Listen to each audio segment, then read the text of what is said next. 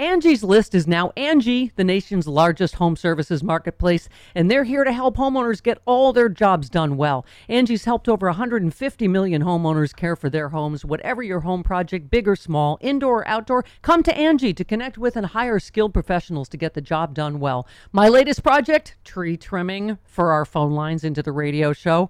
I mean, any home improvement you need, Angie can help you find the best price for your project. Angie lets you request and compare quotes from multiple pros in just a few taps, or book services at an upfront price based on local data. Angie has cost guides that tell you what others have paid for similar projects, both nationally and in your area. Get started at Angie.com, that's ANGI, or download the app today. The app and the website is free to use. What makes a life a good one? Is it the adventure you have? Or the friends you find along the way? Maybe it's pursuing your passion while striving to protect, defend, and save what you believe in every single day. So what makes a life a good one? In the Coast Guard, we think it's all of the above and more. But you'll have to find out for yourself. Visit gocoastguard.com to learn more. If you like what you're hearing, why not try a StephCast subscription? Only $4.95 a month if you buy a year in advance. Go to StephanieMiller.com to find out how. Hello, Dr. Doom. Thank you for joining us today. So, Mitch McConnell was stating and quoting these surveys that everybody's done with. I'm done with COVID, but I don't have a problem wearing a mask and doing what's necessary to mitigate other people's getting it or myself. And this rhetoric, just craziness. How do you feel? Who, me? Yeah. How do you feel? No, listen, this has been a long time. And I think it's true that people are losing patience with what has to be done. The problem is it's what has to be done, right, because we're trying to control this for two reasons. One is we're trying to keep people from dying. How about that? Yeah. And the second is that we want to tamp down the spread of this lethal global pandemic, including in the United States, obviously, where front page of the New York Times yesterday had these graphs showing these remarkable data whereby we're seeing the United States having more deaths per 100,000 people than every other high-income country in the world, and lower vaccination rates than every other high-income country in the world. Listen, I think we have people, and I said this in a tweet the other day, that seem to be addicted to misinformation and BS that comes across on social media and through the internet. And it's frustrating for doctors because we're kind of out of the messages. Right. Because if the message that, hey, you might get COVID if you're unvaccinated, and if you're not vaccinated, you have a way better chance of dying than your next door neighbor who is vaccinated. Mm-hmm. That's kind of the plain and simple medical message, that we can really reduce your chances of getting hospitalized, put in the ICU, intubated, and dying. And if you're not taking it, that word, what then? Now we have what seems to be good news, that Pfizer's vaccine for children under 5 could be available by the end of this month, which I find wonderful. But there was a survey that I read that 1 in 4 parents don't want to do that. And it's like, that's 25%. It's a lot of people not allowed. That to me is child abuse, not vaccinating your child. Well, I mean, we already have I think it's going to be a higher percentage not vaccinated than that survey showed, because in the 5 to 11-year-olds, we have about 22-24% vaccinated. Mm-hmm. In the 5 to 11-year-olds. There's been a very serious slowdown in getting that age range vaccinated. Now we're introducing children from 6 months through 4 years of age. And I'm worried that parents may not buy into that either, Jody. And I don't know what we'll have to wait and see. But hopefully the messaging will be heard loud and clear by parents. I'm a pediatrician by background, and it's really important that doctors, friends, families, other people in your world are telling parents that it is the right thing to do. Get your children vaccinated.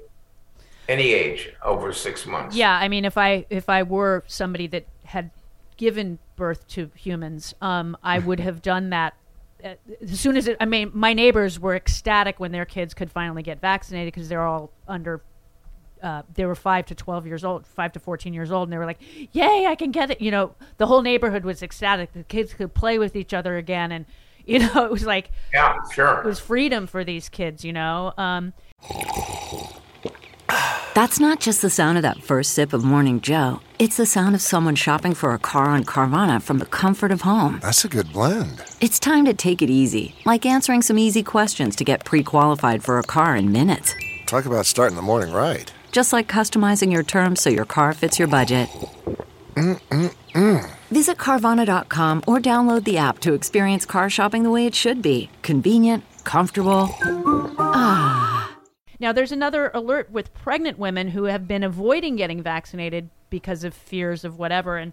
And the study said that 250,000 cases of COVID, 22,000 of them, pregnant women, were hospitalized, and 161 of them died of COVID, and 22 deaths alone. And I had a friend who was pregnant during COVID before she could get vaccinated. She had gotten COVID prior to getting pregnant, and then since then she got vaccinated after she gave birth when it was available, so I'm glad that she did that. What do you say to pregnant women that are terrified of any vaccine? Because pregnancy is an underlying condition. I mean, it can be deadly in women no matter what. It's the same kind of message we give to parents of younger children. If you don't get vaccinated and you're pregnant, if you do not get vaccinated, if you happen to get COVID, the outcome for you will be horrendous compared to essentially no serious bad consequences if you get the vaccine. So we're weighing a vaccine and prevention and protection for you getting really sick or getting hospitalized or worse. And the contrast between the vaccinated and the unvaccinated is so stark, Jody. It's just really difficult to be talking to somebody and having them say, well, I'm just nervous about getting the vaccine. Yeah, I have a good friend. I've known her for 50 years. And when I got vaccinated, she was like, oh, I'm scared to do that. She doesn't leave her house. She's isolated, so I'm not worried that she's going to get it or give it to somebody else. And she masks up. She does everything else to mitigate the chances of her getting it. And when I told her I got boosted, she got even more scared. And it's like, hi, I'm your experiment. I'm fine. I have high blood pressure. No that's my underlying issue. The happiest I ever was I could get the booster quickly because of my underlying condition. Never been happy about having high blood pressure until that point in time.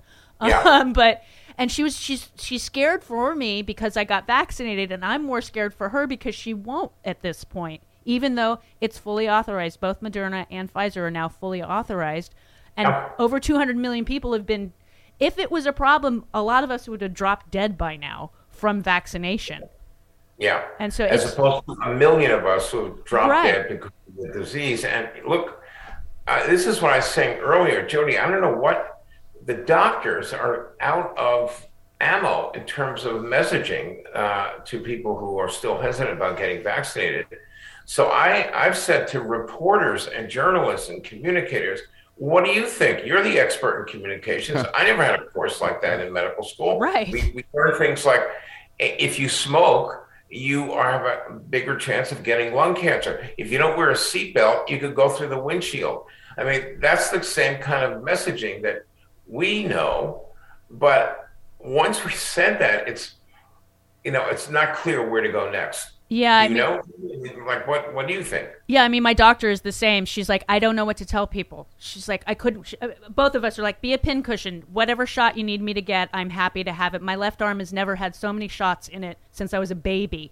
The last year. How happy your left arm looks. Look at that. I'm so happy. It's all toned now from all the shots. I can lift things. Yeah. It's the happiest arm ever. I have a happy left arm too. I know. I had my shingles vaccine, the flu, all the COVID vaccines, and a tetanus shot this last year. So I am ready to go. I can step on a nail and everything. Oh, well, I wouldn't recommend that. I wouldn't recommend it. It hurt. Don't step on it. No, I don't want to. Oh my goodness! It's quarter after. We know you have work work to do in your office today. Thank you so much for calling in. It was lovely, and I'm glad that I taught you dirty sign language. Please, ladies and gentlemen of the audience, I forgot everything she taught me about dirty sign language.